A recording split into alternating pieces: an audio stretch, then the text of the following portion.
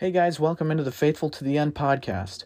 We're so glad you've decided to join us today. Here you'll find easy access to all of Pastor Dave's sermons and even guest speakers at Graceway Church of Michiana. At Graceway Church of Michiana, we preach expositionally through the Scriptures, as we feel this is most consistent with the author's original intent in writing and yields both biblically and contextually accurate interpretations. At this time, we would invite you to grab your Bibles as we dig in to the Word of God.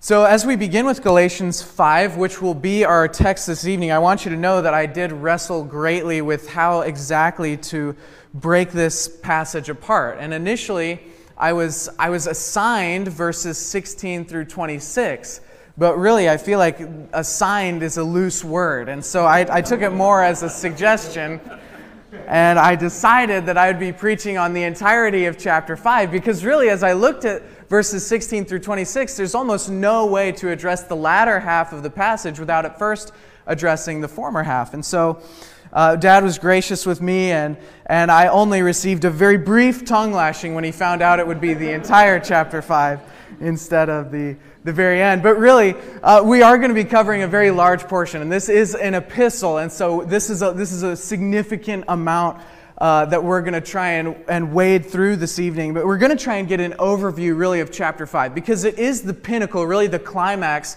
of the entire book of Galatians. I know one pastor in particular that I looked at some of his stuff this week. He spent just over 3 months preaching through chapter 5 of Galatians. So this will be a lot, and there is the possibility that we may revisit some of these texts in the future. But for this evening, I want to try and cover chapter 5 in its entirety and really try and get a grasp of this whole chapter in one sitting, as Paul really tries to draw all of his arguments together and really make a coherent whole, a coherent summary of this polemical book, Galatians. Before we do that, I want to begin with a story about a man who refused a pardon. In 1829, two men, George Wilson and James Porter, robbed a United States mail carrier. Both were subsequently captured and tried in a court of law, and in May of 1830, both men were found guilty of multiple charges, including robbery of the mail and putting the life of the driver in jeopardy. Both Wilson and Porter received their sentences. They were both sentenced to execution by hanging, which would be carried out a mere 2 months later, a far cry from our justice system today, where people wait decades potentially to be executed. Porter was executed on schedule, but Wilson was not. You see, influential friends had pled for mercy to the president, who at the time was Andrew Jackson. Jackson had finally relented and had offered Wilson a pardon. Wilson would only serve 20 years of his prison sentence as opposed to execution by hanging. But amazingly, Wilson refused the pardon. An official report came out stating that Wilson chose to waive and decline any advantage or protection which might be supposed to arise from the pardon. Wilson also stated he had nothing to say and did not wish in any manner to avail himself in order to avoid his sentence. And in many respects, over the course of the book of Galatians, we see a similar pattern. We understand the idea of salvation, and we understand the idea of justification. And here in this passage, Paul really writes addressing true Christian liberty. And we see multiple facets of salvation, particularly justification and sanctification. We also see a brief glimpse at glorification in this passage, but we'll primarily focus on justification and sanctification. And so this message is going to be both encouraging and convicting from this passage, and that's how Paul intended it to be. And we're going to be dealing in large part again with the subject of Christian liberty.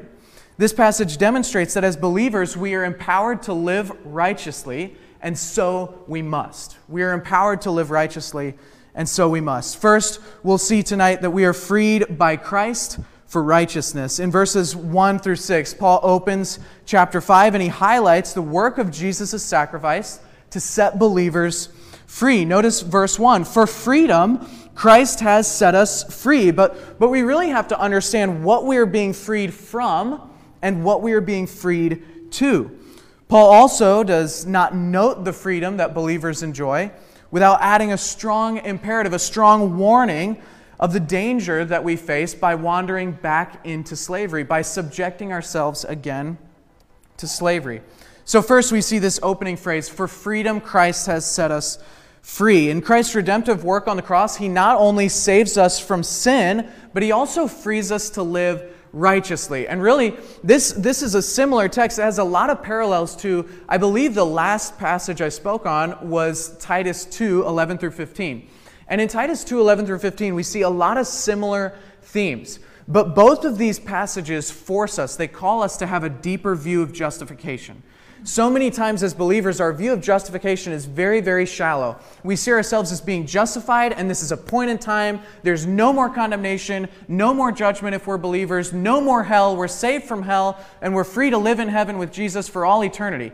But we fail to miss the sanctification part, right? We don't understand that we've been freed for a purpose. We're freed actually so that we can live righteously.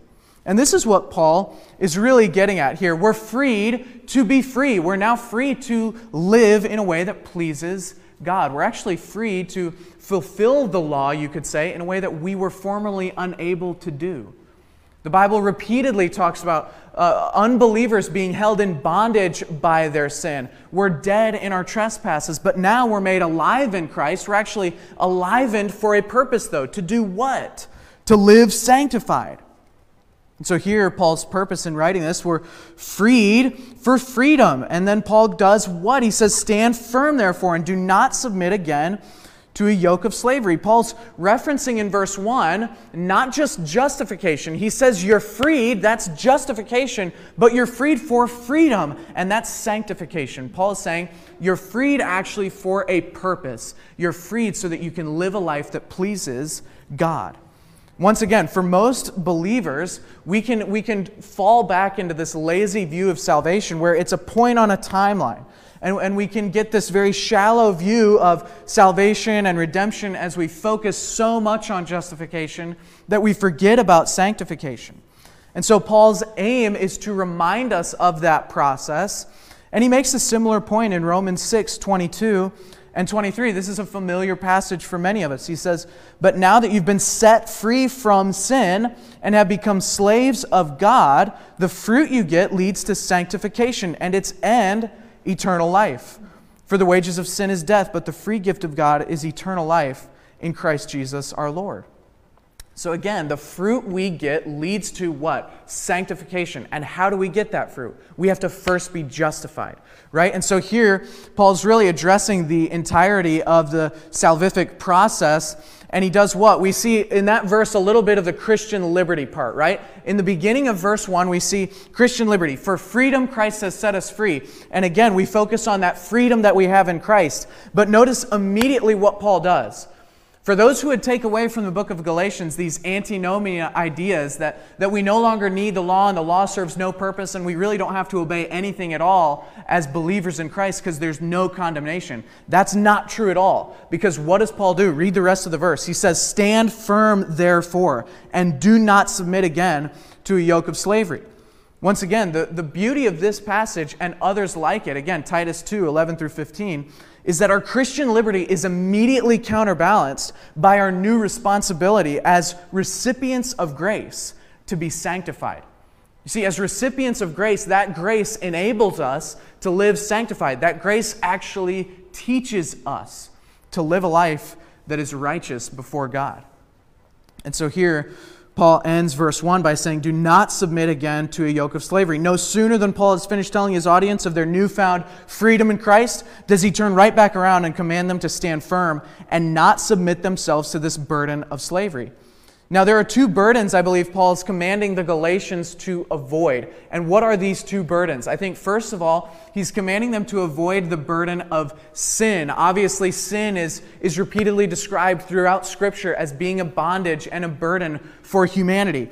But I think he's also talking about the burden of the law. The burden of the law that grace actually frees us from. And you could even say specifically, he's telling the Galatians not to wander into combining the law and justification by faith, right? This is his point.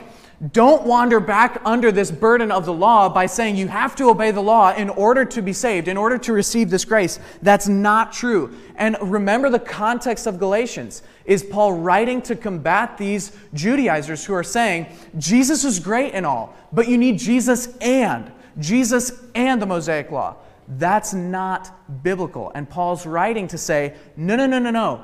Don't submit yourself again to a yoke of slavery. We read in chapter 3, having at first begun by the Spirit, would you now be completed by the flesh? No, that makes no sense at all. It doesn't work that way. The law, throughout the New Testament, is repeatedly characterized as almost having this negative work in the life of a believer. The law exists to condemn and to correct us, to stand in judgment over us. And standing in stark contrast to the work of grace and the Holy Spirit, the law has no capability to train, no capability to correct or teach us. In Galatians 3, verses 10 and 11, Paul writes, "For all who rely on the works of the law are under a curse. For it is written, 'Cursed be everyone who does not abide by all things written in the book of the law and do them.' Now it is evident that no one is justified before God by the law, for the righteous shall live by faith." Again, in Galatians 3:24, Paul references the law as a schoolmaster or a guardian whose job is to demonstrate our need for Christ. The law serves a specific purpose, and that is to bring us to Christ. Now again, before you would wander off into antinomianism and say, well, then we don't need the law, we don't really have to obey anything at all. Focus again on Galatians 3:10. "For all who," what? "Rely on works of the law."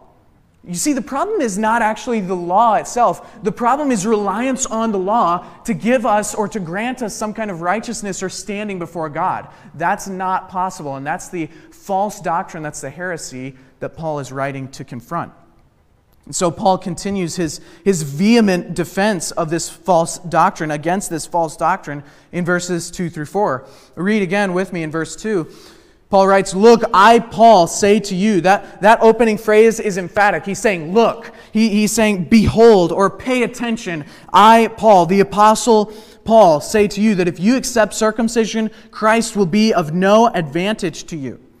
I testify again to every man who accepts circumcision that he is obligated to keep the whole law." Okay, so again, this is why context is so critical.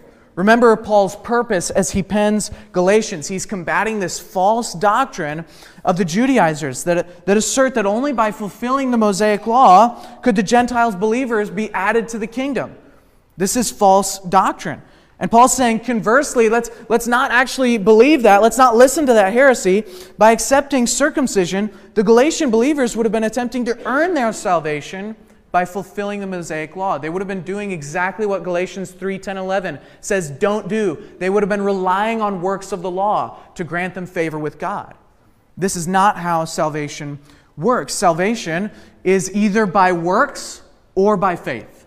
Salvation is either by works or by faith. You say, what are you talking about? We'll continue in verses 3 and 4.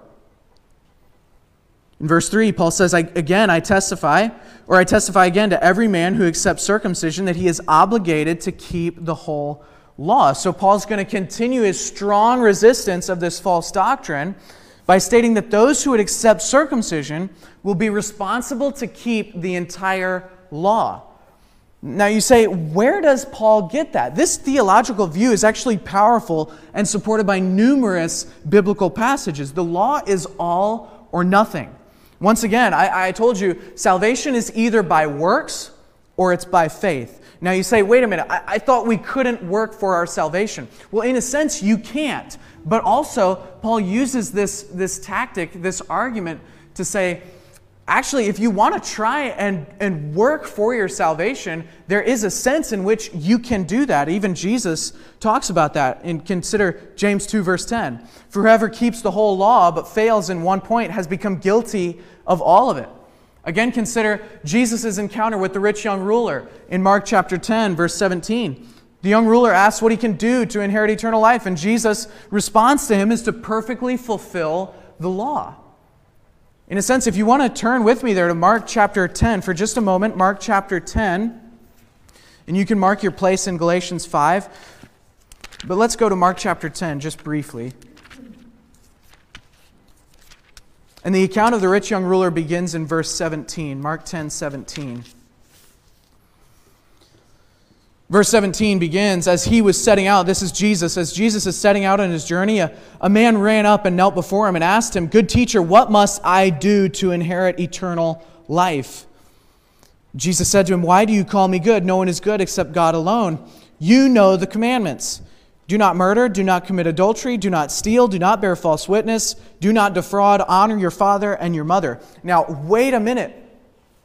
This rich young ruler, first of all, let's address from other parallel passages, we know that this young ruler, he's a ruler of a synagogue. This young man is, in effect, he's a Pharisee.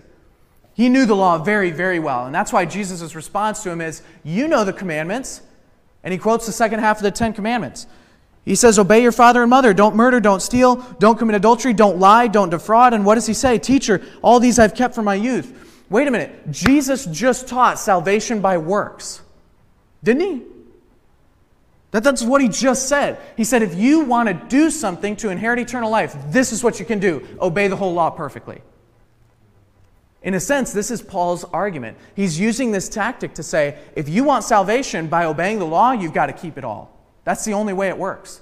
If you want to obey the law to earn your salvation, you've got to keep the whole law. And this is what Jesus is teaching to this rich young man. And at the end of the passage, he goes away extremely sorrowful because he's very rich. And he knows full well what Jesus is calling for in salvation, he can't give it. This is the point. And so you can turn back with me to Galatians chapter 5 now. This is Paul's point. It's a similar point. If you want to try and work for your salvation, by all means, just know you have to keep the whole law in order to be saved. In order to be saved by your works, you would have to be perfect, right? Or else what happens in verse 4? You are severed from Christ, you who would be justified by the law. You have fallen away from grace. Right? So this whole crowd that you want to be justified by the law, you want to kind of have a little bit of the Mosaic law and fulfill some of that and also take a little bit of Jesus and faith in Him, and that's how you're going to be saved. That's going to earn you favor with God. No, you guys, instead of earning favor with God, you're severed from Christ. This is a violent word. This is a dramatic word. It's saying you are ripped away from Christ. That relationship is no more.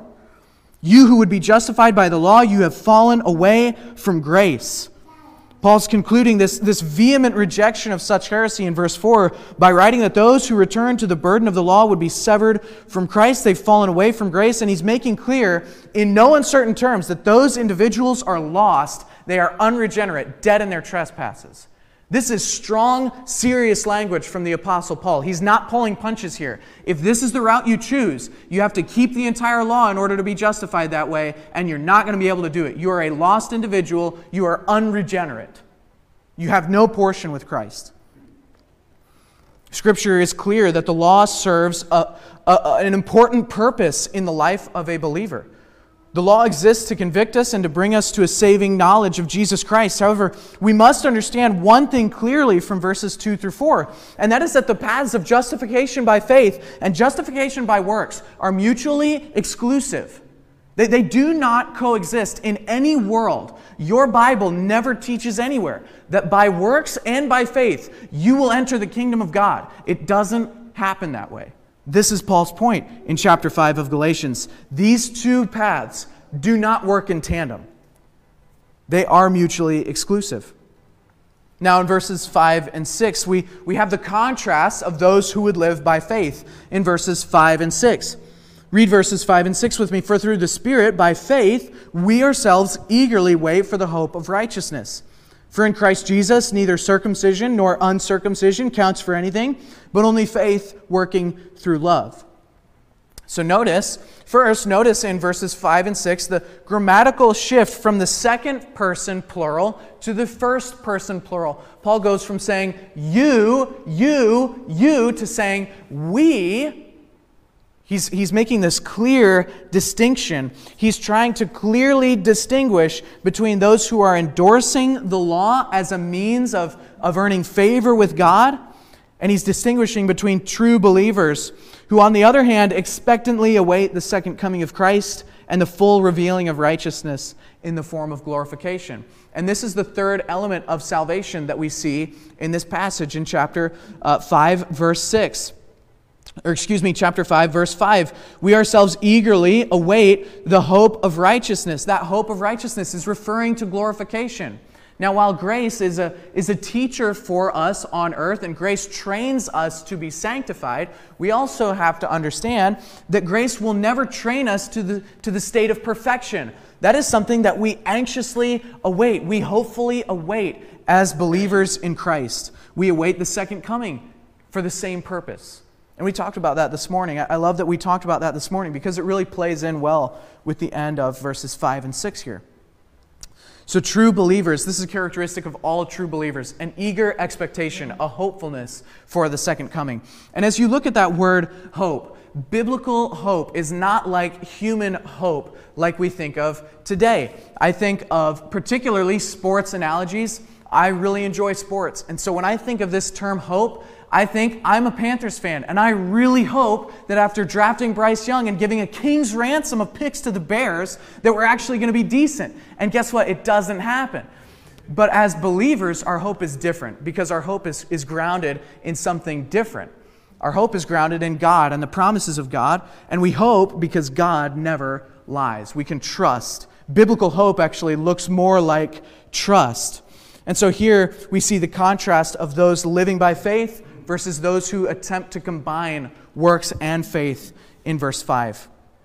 Once again, notice even at the beginning of verse 5, "For through the Spirit, by faith, we ourselves eagerly wait for the hope of righteousness." Notice that Paul draws attention to the means by which believers expectantly await the second coming. It is through the Spirit and by faith. This is how we await the second coming. It's not just in our own human terms of hope. We really wish that this would happen. No, this is in the Spirit. By faith, we are expectantly awaiting the second coming of Christ. Again, this is a mark of all true believers, this eager expectation for the second coming, this hope of glorification. Then Paul finally is summarizing the opening of verse 6 of chapter 5 by writing that circumcision and uncircumcision count for nothing. This is an important reminder lest those believers who are uncircumcised become proud of their circumcision. Read verse 6 with me. "For in Christ Jesus neither circumcision nor uncircumcision counts for anything, but only faith working through love." So Paul's doing this reminder just clearly as he spent the entire book arguing this way. He doesn't now want those who are uncircumcised to begin to feel a sense of pride that, well, we're not circumcised, and so that somehow makes us better than those who are. And Paul's saying, no. It doesn't count for anything. One way or another, it doesn't matter.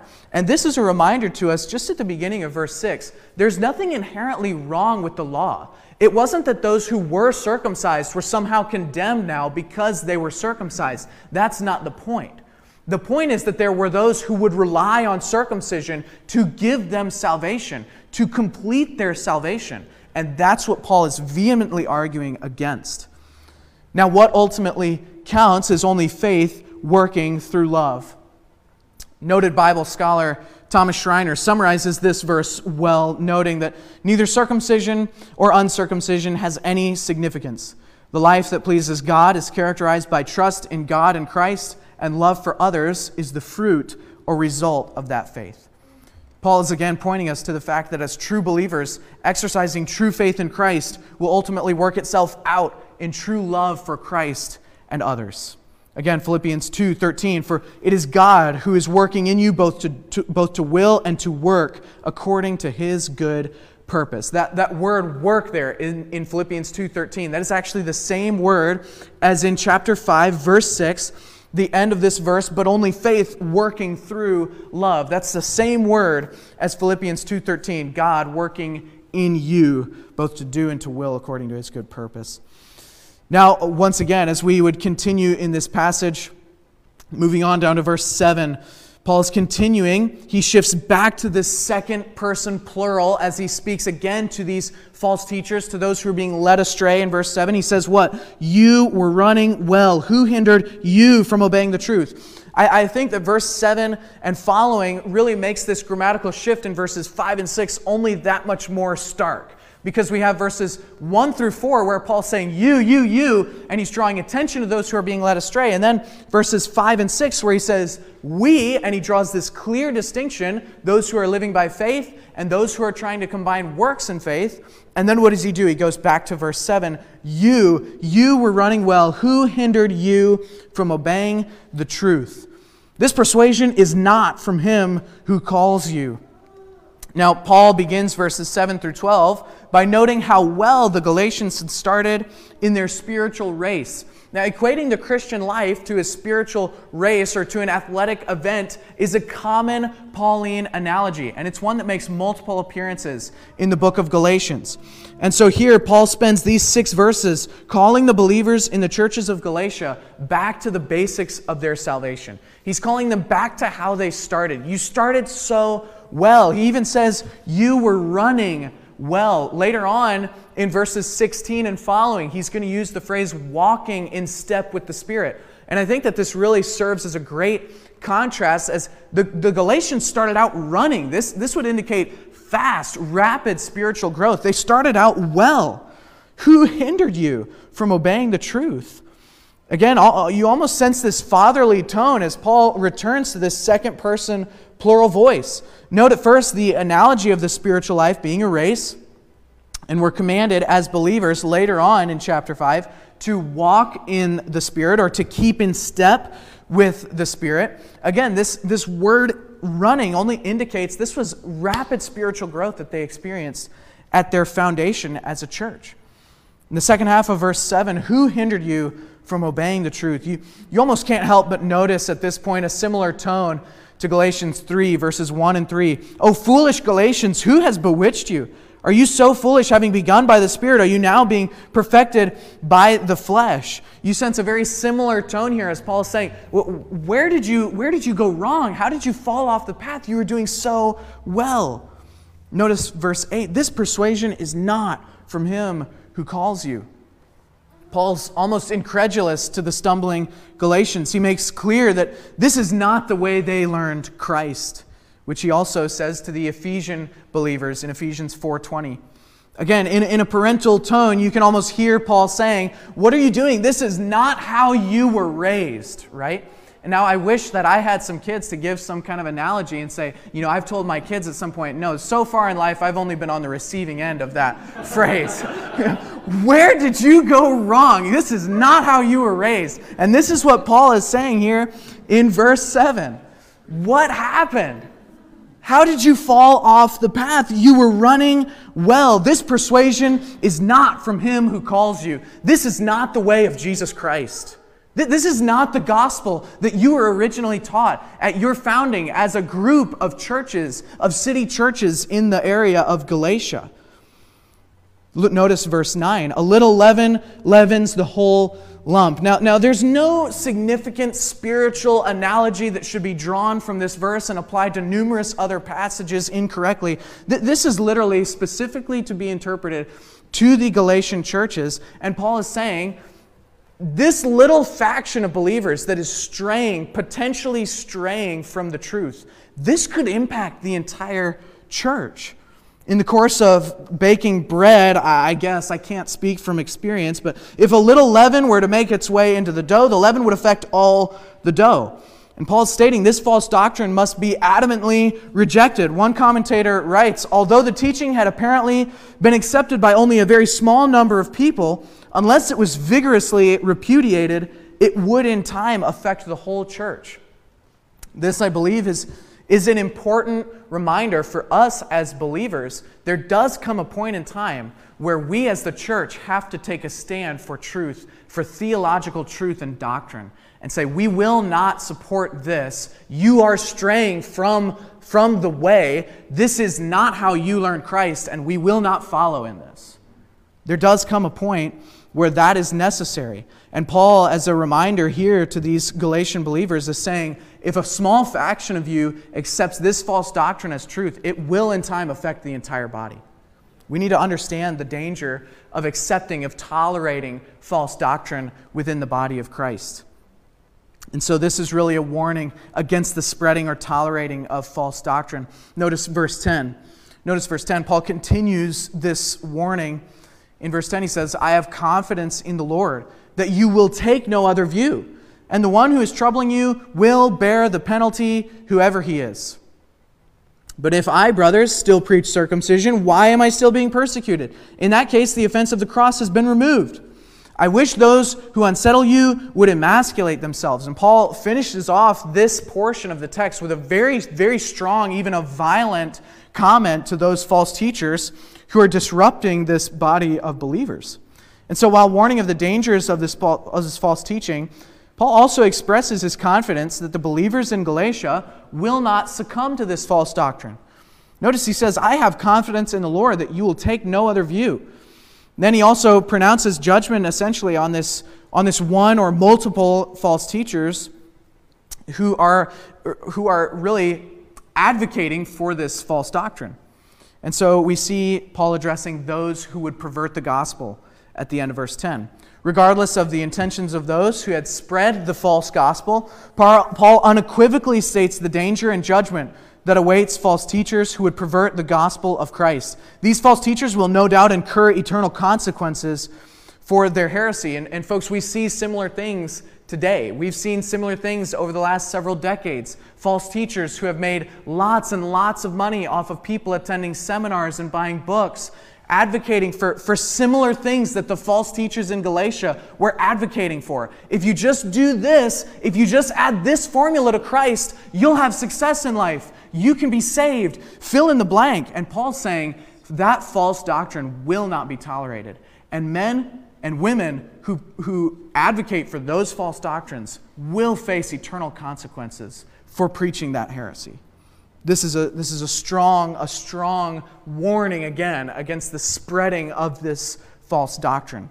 Then in verses 11 and 12, Paul shifts again in the text to now defend his gospel. Paul defends his gospel in verses 11 and 12. Paul had apparently been accused by the false teachers of having preached circumcision at one point as a necessity for salvation. Paul's assertion in verse 11 is that if he had still been preaching circumcision, why was he being persecuted? This teaching would have made him acceptable to the Judaizers and would have removed the offense of the cross. Now, throughout Paul's ministry and throughout the book of Acts, Paul's repeatedly chased around by a faction of Jews who are preaching this same message of false doctrine. They're preaching this same message of works and faith. And Paul's saying, these false teachers that are telling you, I preach this, they're lying. If I was preaching this, why am I being persecuted? Why is this group following me around everywhere I go? You remember Acts 17 and Paul's sermon on Mars Hill. That opportunity never would have been created if not for a small faction of Jews repeatedly chasing Paul around Asia as he's on his second missionary journey and eventually leading him to Athens. Paul was never supposed to go to Athens. That was impromptu in an effort to get away from these Judaizers who are chasing him and persecuting him. And Paul's saying, if I'm teaching circumcision in this way, why am I still being persecuted? This is not true. Notice verse 12.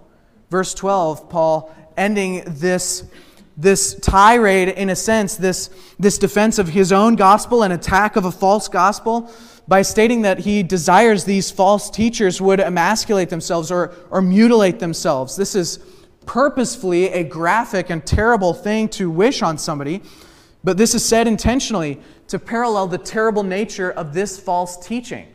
Paul, in a sense, is paralleling the terrible nature of this false teaching with his own terrible wish on the false teachers. And in a sense, Paul's doing a little bit of wordplay here. He's saying, look, if circumcision is so important, why don't you just go all the way and emasculate yourself? That's essentially what Paul's doing. He's being overdramatic, intentionally so.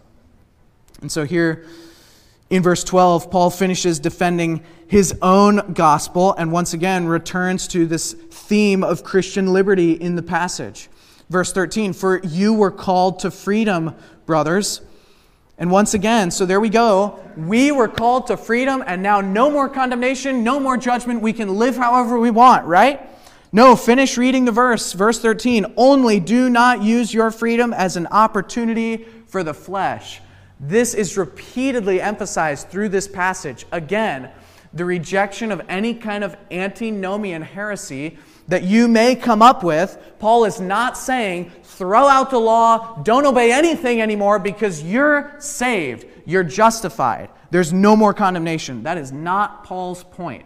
And anytime he mentions Christian freedom in this passage, he turns right back around with a reminder not to use their freedom for an opportunity for the flesh. That's literally what he says here in verse 13. Only do not use your freedom as an opportunity for the flesh. And Paul's including yet another warning against using freedom in Christ for evil or sin. Since we've now been set free from bondage, we must use our freedom to pursue righteousness in the Spirit. This point's going to be particularly driven home as we work towards verses 16 through 26. Paul says what in verses 13 and 14? But through love, serve one another. For the whole law is fulfilled in one word, you shall love your neighbor as yourself.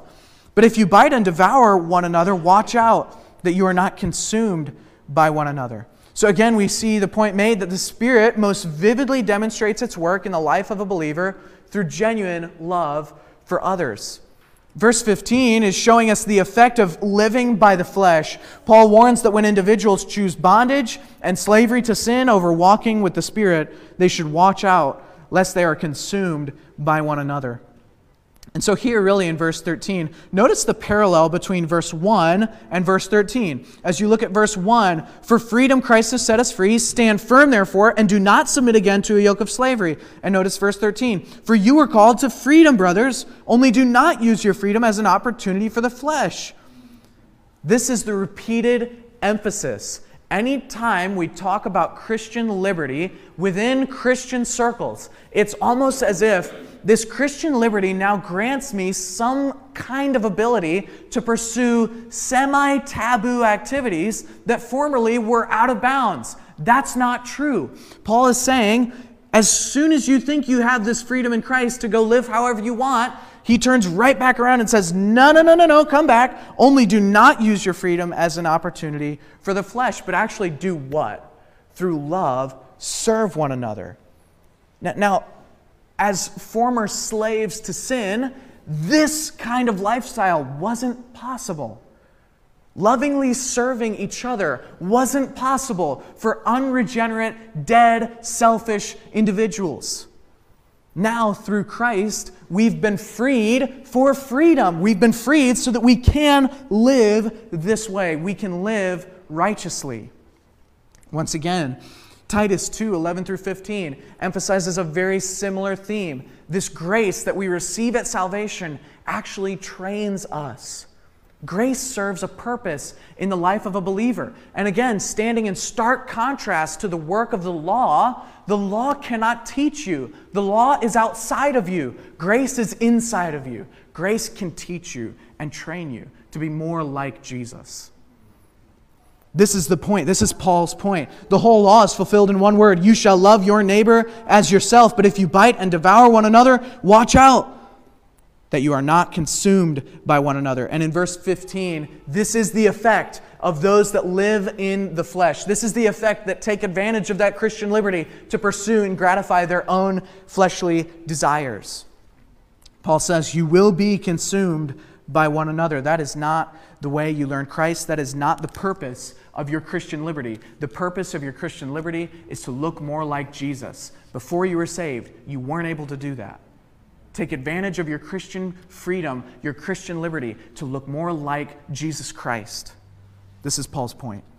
Then he continues in verses 16 through 26, now encouraging us to walk in the Spirit. Let's read this portion of the text. Paul says in verse 16, but I say, walk by the Spirit, and you will not gratify the desires of the flesh. And so I love this because you notice that very first word of verse 16. It indicates something critical to us. That word but is telling us, wait, there's something important about that last verse that I said that directly impacts the interpretation of this verse. Right? Notice verse 15. If you bite and devour one another, watch out that you are not consumed by one another. So if you live in an attempt to gratify your own fleshly desires, you will be consumed by one another. Verse 16, but I say, do something different. Instead of living that way, you're going to devour one another if you seek to gratify your desires, your fleshly desires, by using your Christian liberty in this way. Instead of doing that, walk by the Spirit, and you will not gratify the desires of the flesh. For the desires of the flesh are against the Spirit, and the desires of the Spirit are against the flesh. For these are opposed to each other to keep you from doing the things you want to do. Amen, right? How often do you feel like that? This is Paul's point through this passage, is when a believer walks by the Spirit, by default, not give in to the flesh. This is the whole point of walking by the Spirit. When they walk by the Spirit, you are by default not going to be walking in the flesh. That's the purpose of verses 17 and 18. Notice verse 17 again. For the desires of the flesh are against the Spirit, and the desires of the Spirit are against the flesh. For these are opposed to each other to keep you from doing the things you want to do. Notice again verse 17. That verse begins with the word for. It's indicating the importance of the previous verse. That verse 16 heavily speaks into verse 17. Paul says, walk by the Spirit, and you won't gratify the desires of the flesh. And why does he say that? Verse 17. For the desires of the flesh and the desires of the Spirit, they're opposed to each other. So if you're walking by the Spirit, by default, you won't give in to the desires of the flesh. This is Paul's point. Walk by the Spirit. Once again, as unregenerate people, this command is not possible for us to fulfill. You can't do this unless you've been saved. And as a recipient of grace, you're now required to do it. Use your Christian freedom for that purpose. Use your Christian freedom to walk in the Spirit, where formerly you were held by the bondage of sin, unable to do that. And now you are able to do that. Verse 18, but if you are led by the Spirit, you are not under the law. Now the works of the flesh are evident: sexual immorality, impurity, sensuality, idolatry, sorcery, enmity, strife, jealousy, fits of anger, rivalries, dissensions, divisions, envy, drunkenness, orgies, and things like these. I warned you, as I warned you before, that those who do such things will not inherit the kingdom of God. Now, Paul, I think, intentionally writes this list in a sense to be all-inclusive. But notice in verse 18, if you are led by the Spirit, you are not under the law. Paul, again, is drawing attention to the mutually exclusive paths to salvation. A believer would be led by the Spirit, or they will submit themselves to the burden of the law. But these two methods do not work in tandem with one another. Now, Paul's not saying, don't obey anything at all, live however you want. Because notice again, he gives a whole list of things you shouldn't do as a believer. So that's not Paul's point. Paul's point is not throw the law out, don't listen to any of it at all anymore. The law still serves a purpose. The point is, now having the Spirit indwelling you, you're able to obey the law, where formerly you were not able to. Here's Paul's point in verse 20. He again, before you would begin to think, well, then there's nothing we have to do. There's nothing we have to avoid. We can do whatever we want and live however we want. There's no more condemnation, right? And you hear that so often in popular Christian circles. But here Paul's saying, if you're led by the Spirit, you're not under the law. And so many people stop reading there. Paul doesn't stop there. He gives a whole list of things that as an individual being led by the Spirit, you shouldn't be engaged in. And if you are, it's probably because you're not led by the Spirit. I warn you, as I warned you before, that those who do such things will not inherit the kingdom of God. You're not a believer if you live in this way, because you're not being led by the Spirit. Believers who are led by the Spirit, individuals who are led by the Spirit, individuals who have that freedom in Christ and exercise it to keep in step with the Spirit, don't live with those characteristics marking any part of their life. And so here Paul continues, then in stark contrast to that list of characteristics with verse 22. But the fruit of the Spirit is love, joy, peace, patience, kindness, goodness, faithfulness, gentleness, self-control. Against such things there is no law. This again, this word but at the beginning of verse 22. But the fruit of the Spirit stand in stark contrast to the works of the flesh mentioned just a couple verses prior. These godly attitudes and characteristics should be descriptive of the Spirit-led life. And these characteristics, again, are only attainable with the help of the Holy Spirit and the training of grace in the life of a believer. Again, this is the purpose of Christian liberty. The purpose of Christian liberty is so that these characteristics might actually define our lives. This kind of lifestyle, a lifestyle marked by the characteristics listed between verses 22 and 23, was not possible while you were dead in your trespasses, an unregenerate individual. Paul says now, having the Spirit in you, walking in the Spirit, should actually look like this. He concludes verse 23 by saying, against such things there is no law. To call this comment by Paul an understatement would be selling it short. Paul uses this language to intentionally be sarcastic almost. He's saying, he lists a bunch of things that are, in essence, they are against the law, right? In verses 19 through 21. And what does he do in verse 22 and 23? He lists the fruits of the Spirit that should describe the life of a believer. And he says, in comparison to those things, there's no law against living this way. One commentator writes, he says, it draws our attention to the fact that the kind of conduct that Paul has outlined is that which lawmakers everywhere want to bring about. Paul's saying there is no law against living this way. Those individuals who are walking in the Spirit will notice that their life begins to look more and more like these characteristics. Grace trains the believer how to live this way. Is grace training you? Is grace training you this evening? How do you use your Christian liberty? In verse 24, we see this phrase, those who belong to Christ. Notice verse 24. And those who belong to Christ have crucified the flesh with its passions and desires. So while not fully glorified and still burdened with the flesh, the characteristics of the flesh should never describe someone who has been crucified with Christ. That former way of living has been put to death. That former way of living has been put to death. And again, notice verse 25 now. If we live by the Spirit, let us also keep in step with the Spirit. Let us not become conceited, provoking one another, envying one another. Paul is simply restating his point from verse 16 in verse 25. Notice the parallelism. But I say, walk by the Spirit, and you will not gratify the desires of the flesh.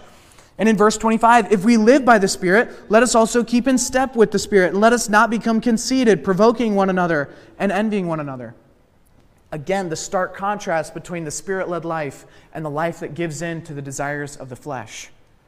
If we live by the Spirit, keep in step with the Spirit, you will not gratify the desires of the flesh, and then don't become conceited. He lists again desires and passions that would describe a fleshly lifestyle, being conceited, provoking, envying one another. This is a mark of a life that is led by the flesh, that is driven by fleshly passions. That should never be. If we are living by the Spirit, let us keep in step with the Spirit. If we're living by the Spirit, we're walking with the Spirit. The Spirit is training us and teaching us and molding us more into the image of Jesus Christ. Paul, again, is simply restating his point from verse 16 in verse 25 and 26.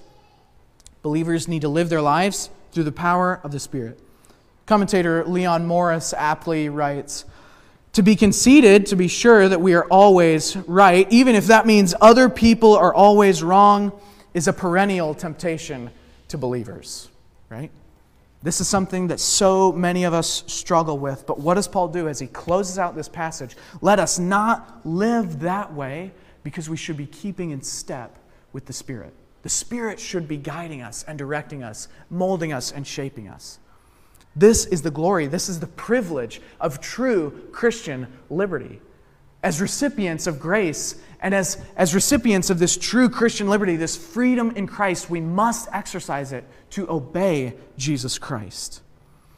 So as Paul has argued for justification by grace through faith alone, over the course of the book of Galatians, he masterfully ties together all of his arguments in chapter 5. His point is that believers who forsake the way of grace to return to the burden of the law and of sin have essentially rejected a pardon and now have no part with Christ.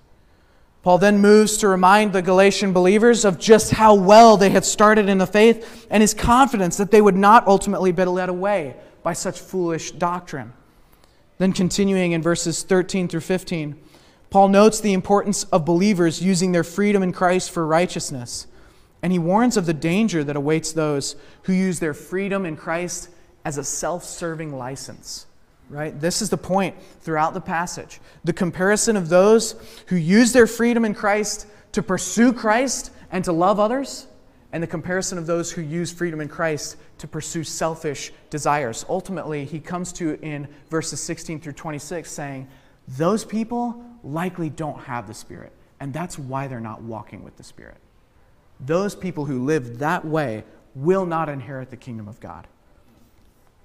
Finally, in verses 16 through 26, Paul concludes the chapter with a clear picture of what it looks like to live a life in step with the Spirit versus a life that is characterized by works of the flesh. I don't know if anywhere in our Bible we have a more clear comparison, a literal listing of attributes that describe the flesh and a listing, not one verse later, of attributes that describe a Spirit-led life. The point is to show the difference between an individual who understands how to properly apply their Christian liberty. I began the message with a story of a man who rejected a pardon. And given the peculiar and unusual nature of the situation, Wilson's case was eventually taken before the U.S. Supreme Court. Remember, he had rejected this pardon that had been given by President Andrew Jackson. The U.S. Supreme Court handed down a written determination that was as follows. The court cannot give the prisoner the benefit of the pardon unless he claims the benefit of it. It is a grant to him. It is his property, and he may accept it or not as he pleases. Chief Justice John Marshall aptly stated, "A pardon is an act of grace, proceeding from the power entrusted with the execution of the laws, but delivery is not completed without acceptance. It may then be rejected by the person to whom it is tendered, and we have no power in a court to force it on him." Ultimately, many times as believers, we find ourselves committing similarly foolish acts. Having been pardoned from the bondage of sin and the law, so many times we find ourselves wandering back into slavery. True Christian liberty is never to be used for selfish gain, but rather, Christian liberty, rightly applied, enables and empowers us to serve others selflessly and to live righteously.